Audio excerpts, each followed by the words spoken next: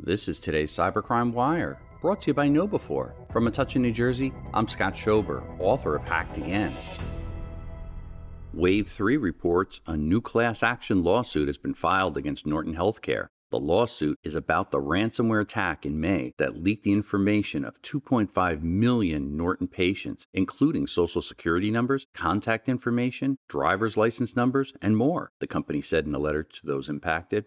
One of the patients who received that letter was Shelley Harmon. Her son, now a senior at Seneca High School, has a congenital disorder causing chronic pain in his foot. He underwent an MRI earlier this year to learn if he would need to undergo another surgery.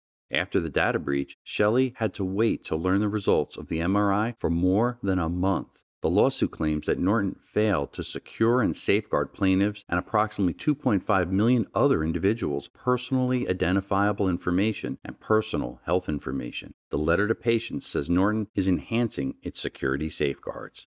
Reporting for Cybercrime Radio, I'm Scott Schober, author of Hacked Again. New every weekday, the Cybercrime Wire is brought to you by KnowBe4, the world's largest integrated platform for security awareness training combined with simulated phishing attacks.